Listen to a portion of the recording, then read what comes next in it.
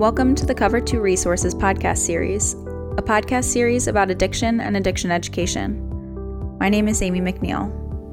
I lost my brother Samuel to a heroin overdose on October 23, 2015. He was 28. As a family, we thought we were prepared to help Sam fight addiction, but we were painfully mistaken. My family founded Cover 2 Resources in memory of Sam. Our mission is to arm others with the knowledge needed to best support a loved one struggling with opioid addiction. The Cover 2 Resources podcast is an ongoing series in which we interview experts in the fight against opioid addiction. It is made possible through donations and sponsorships from concerned individuals or organizations. If you want to help in the fight against opioid addiction, please consider donating or sponsoring the Cover 2 podcast. Go to cover2.org for more information. This podcast is available on iTunes, Google Music, Stitcher, and via RSS feed. Simply search for the full name, Cover 2 Resources, on your platform of choice. Thank you for listening.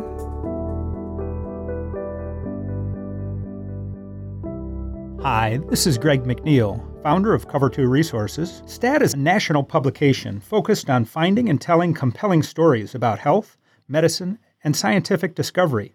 A recent STAT article, The Game Changers, 12 Bold Attempts to Slow the Opioid Epidemic, included a segment portraying insurers as one of the biggest roadblocks to getting addiction treatment. Here today to share why and what can be done about it is Lisa Landau, the bureau chief from the New York Attorney General Eric Schneiderman's office. So Lisa, welcome. Well, thank you. I'm very glad to be able to speak with you today. So Lisa, your office identified insurers themselves as a major roadblock to treatment and ultimate recovery in New York. Why is that? You know, we are a bureau that has a complaint mechanism, so we hear from consumers on a regular basis as to what are the issues du jour that block access to care.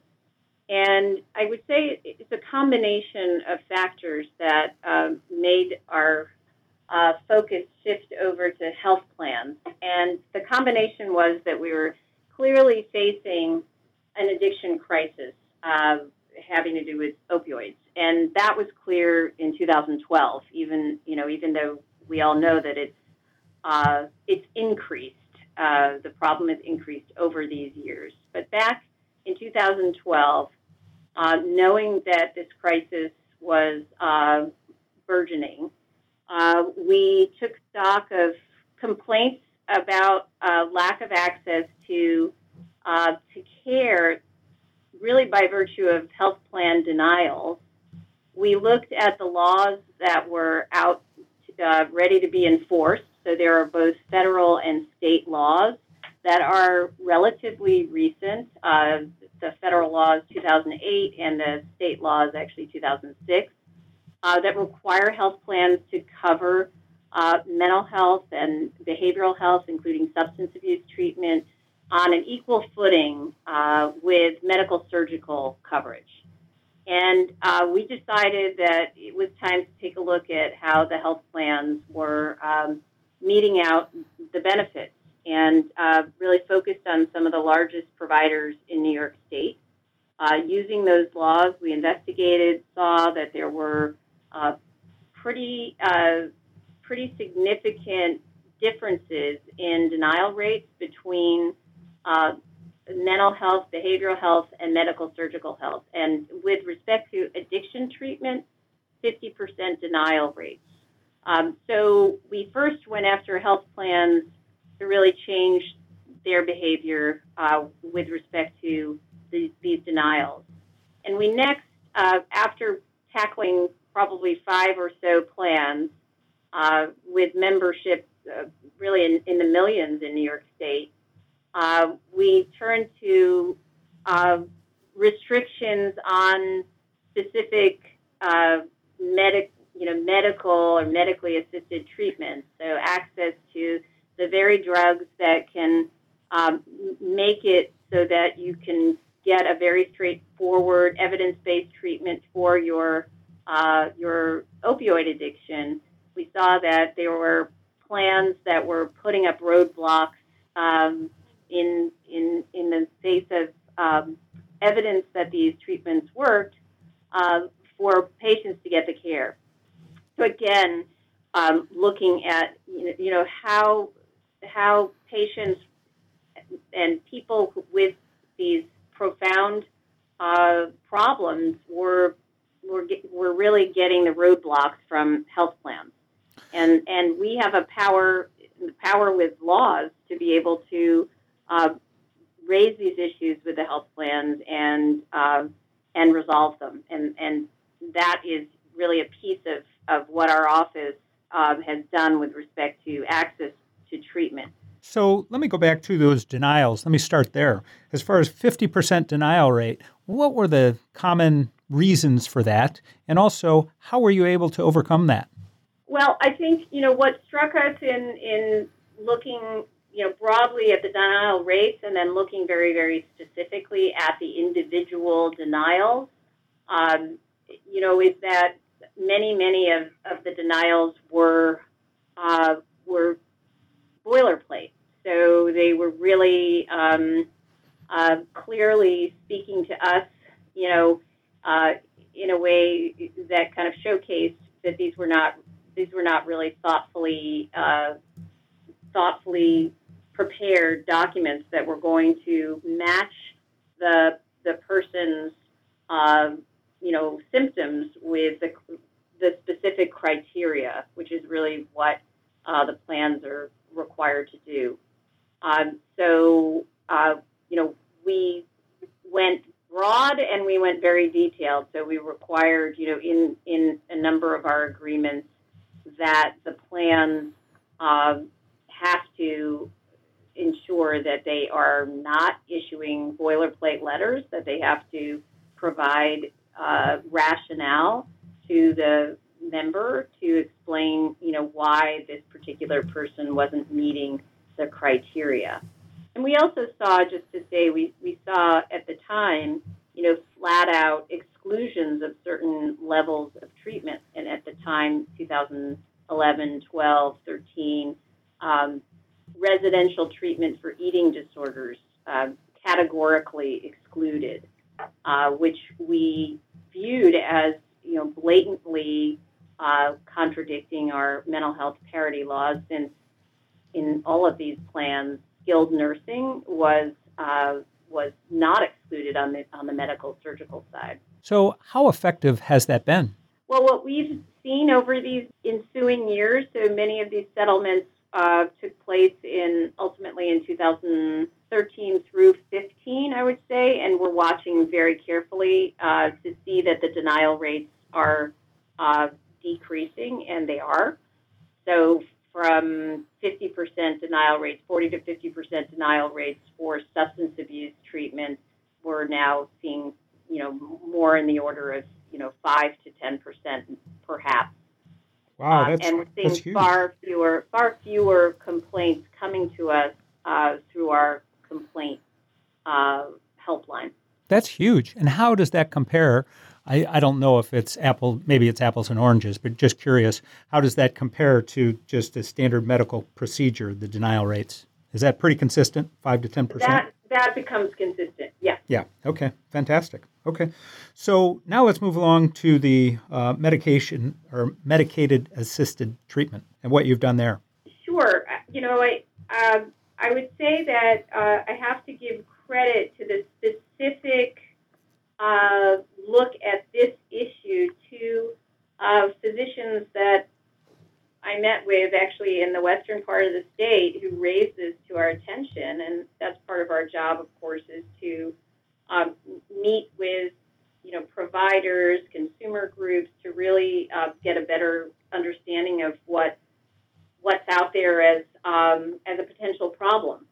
And in this instance, a doctor who is a substance abuse specialist was letting us know that there were certain plans that were making it very difficult for the doctor to prescribe medication-assisted treatment for people with addiction. So it could be, a few hours of additional paperwork and also a wait time for the plan to approve, the treatment going forward. And that may seem somewhat minimal because I would venture to say that fairly regularly and ultimately the medication-assisted treatment regime was approved. But in the meantime, the person who's ready to have that treatment is at the doctor's office. The doctor is specially certified by the federal government to be able to prescribe this medication. So it's not everyone who can prescribe it. This person with an addiction issue is in the doctor's office, ready for treatment. The doctor's certified to give it, and the health plan then, delays the process for the doctor to actually get this medication to the patient, and so that to us was a real problem, and we thought that once we had some examples of what the issues were that were befalling these physicians, that we would move forward to look into the issue whether there was a mental health parity violation, and what we could do to fix it. So that's really the genesis of those really two national settlements that we entered into with two major plans. So getting people into treatment when they're ready is critically important, and your window is just so small, we've learned. I mean, they're going through this chaotic process, in many cases, several times in a single day. So hours can make all the difference in the world. So it really strikes me that the insurers put hours of additional paperwork in the way of treatment.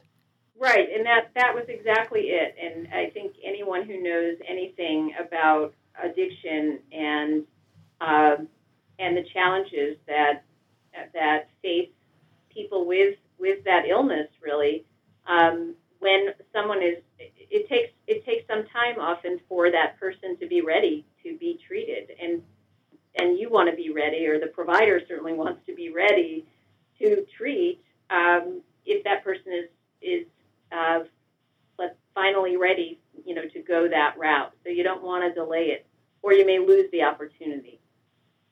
So how did you go about getting the pre-authorization lifted on the requirement for those major insurers? And I believe the major insurers are Cigna and Anthem. That's correct. In some ways, shedding light on a problem can result in a change. And in this instance, we used our power of subpoena, which we have in New York State, to investigate both entities as to really, what the justification was for this prior authorization, and whether there was anything that they could show was its mirror image, perhaps, on the medical side of the equation. And, the plans came up short. I would just say that there was no real justification that was evidence-based for restricting these treatments. And I would say that at least in one instance, the plan was very willing, once alerted to the issue, with perhaps the power of a government enforcer showing the problem to the health plan, very willing to make the change. Another plan took a little while longer, but I think, once you put the question to entities like plans as to what the real justification is for a particular policy, in this instance it was, paperwork and, a long process relative, to other medications to be able to access this treatment. And, the plans couldn't really come up with an evidence-based reason why they were going down this road. And interestingly, of course, the direct parallel for a prior authorization for addiction medication is, well, what do you have for opioids as a pain reliever? Is there a prior authorization for opioids as a pain reliever? If your worry is black market and that these are going to get out on the street, that Suboxone is going to get out on the street, but oxycodone isn't. So, I mean, there was a little bit of, I would venture to say it was maybe a fresh look at how disparate the policies were. So health plans are not at all restricting access to opioids. It certainly weren't at that particular moment 7 months ago. But they were restricting access to the treatment for opioid addiction. I think there was a fairly quick understanding that this was a bit of a problem for them. Wow. That puts it in just really simple terms to wrap your head around, and puts it so basic, and it makes the issue really glaring there, the inconsistency, right? Absolutely. It's brilliant. So how long did it take to get that pre-auth taken care of then and done away with? I have to say it was a fairly, in the scheme of investigations and resolutions, it was maybe 4 or 5 months for, maybe a little bit less for Cigna and maybe a little bit longer for Anthem.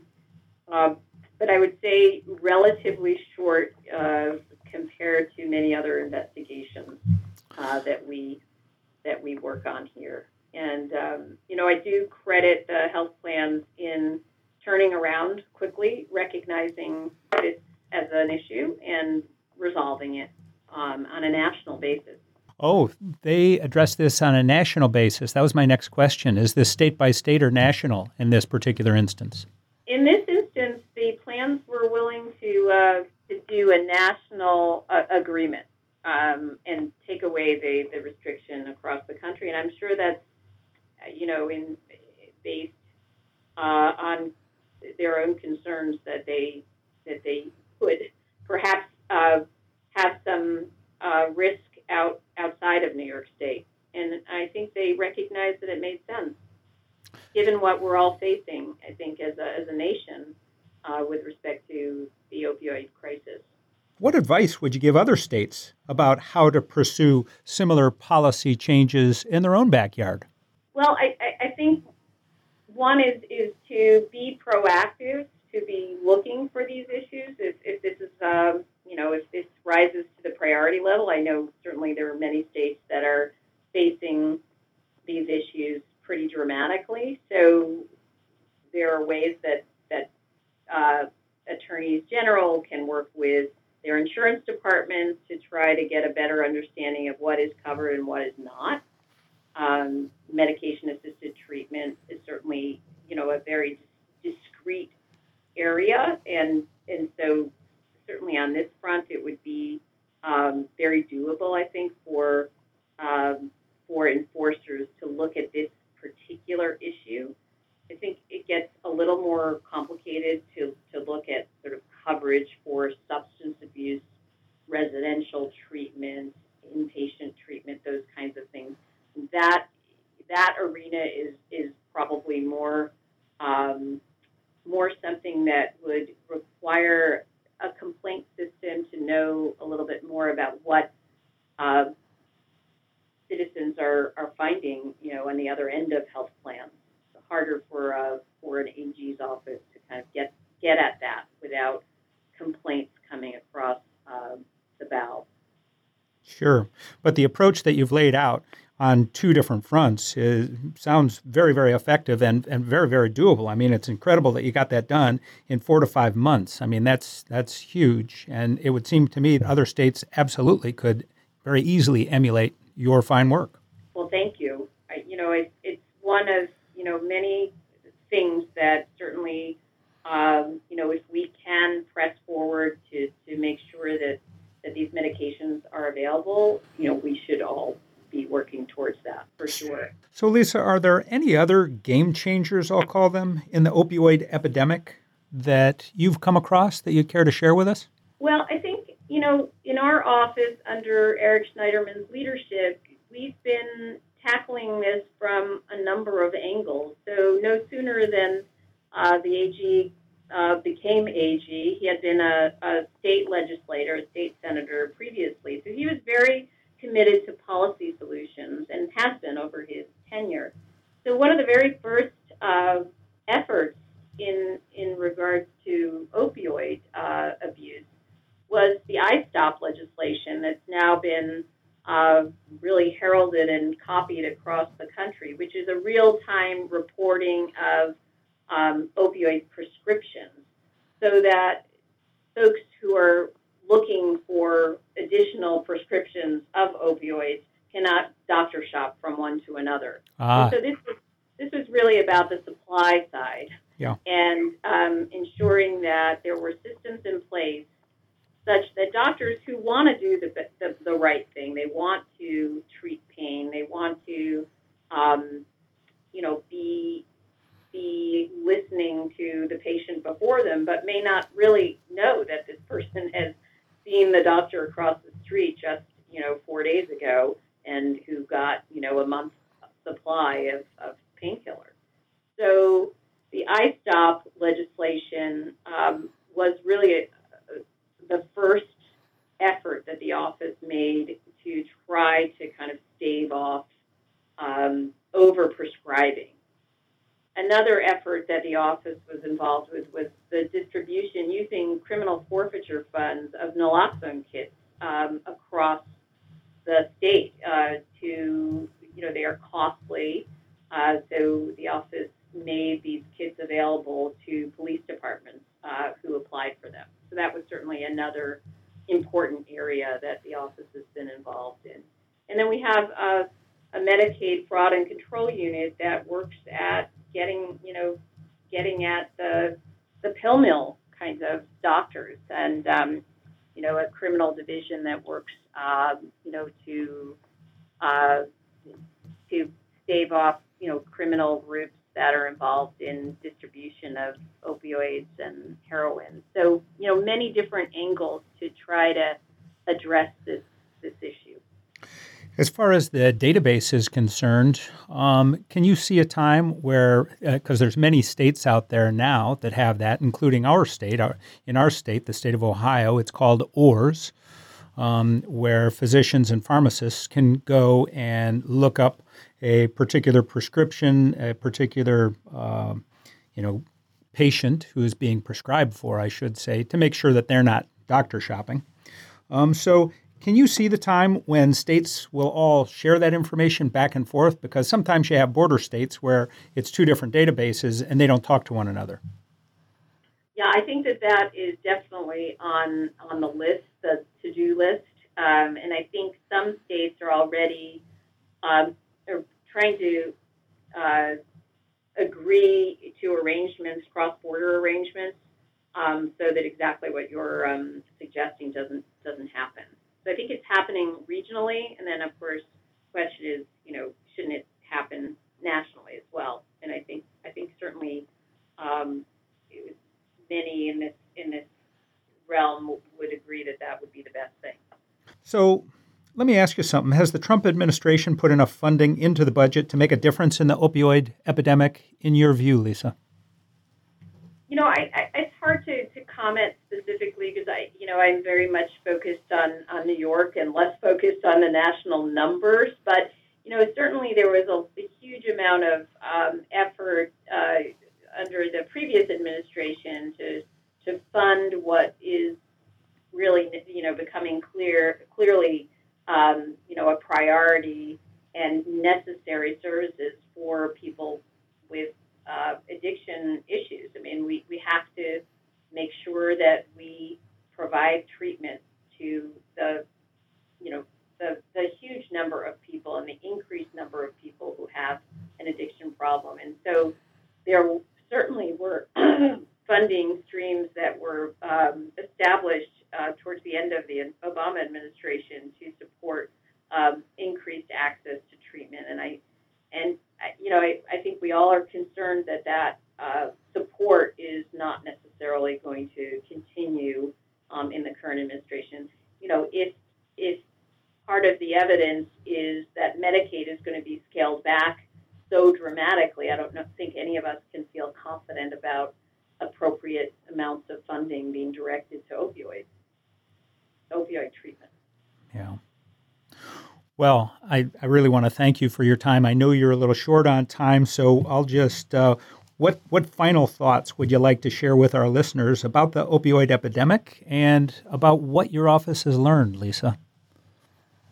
Well, I think that, what we have learned and the approach that we take is that there's no one cure for this problem. I think it's a multifaceted problem with multifaceted ways to address the problem. There's no one, unfortunately, one silver bullet.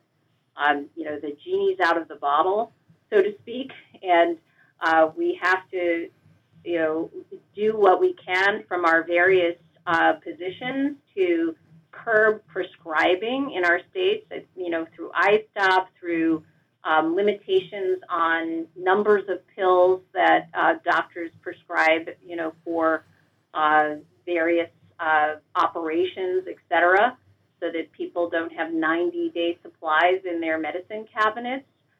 We have to make sure that health plans, we hold their feet to the fire if they provide coverage, and the coverage is supposed to be for mental health and behavioral health as well as medical surgical health, then they need to do that. We need to make naloxone more available. We have to watch the doctor prescribing. We have to look at how the distributors play a role in this issue. I think there are so many different ways that offices like ours and other offices can actually step up and do some important work. And we're always standing ready to be available to offices who want to talk specifics with us. Well, once again, Lisa, thank you today for your time. Oh, thank you. It's a pleasure to speak with you, and I'm glad that we had the opportunity today. We've been visiting with Lisa Landau, the bureau chief from the New York Attorney General Eric Schneiderman's office. Lisa and her team have done some amazing work in making treatment more readily available through insurance providers that prior to this were denying 50% of the claims and had a arduous pre-authorization process for MAT treatment.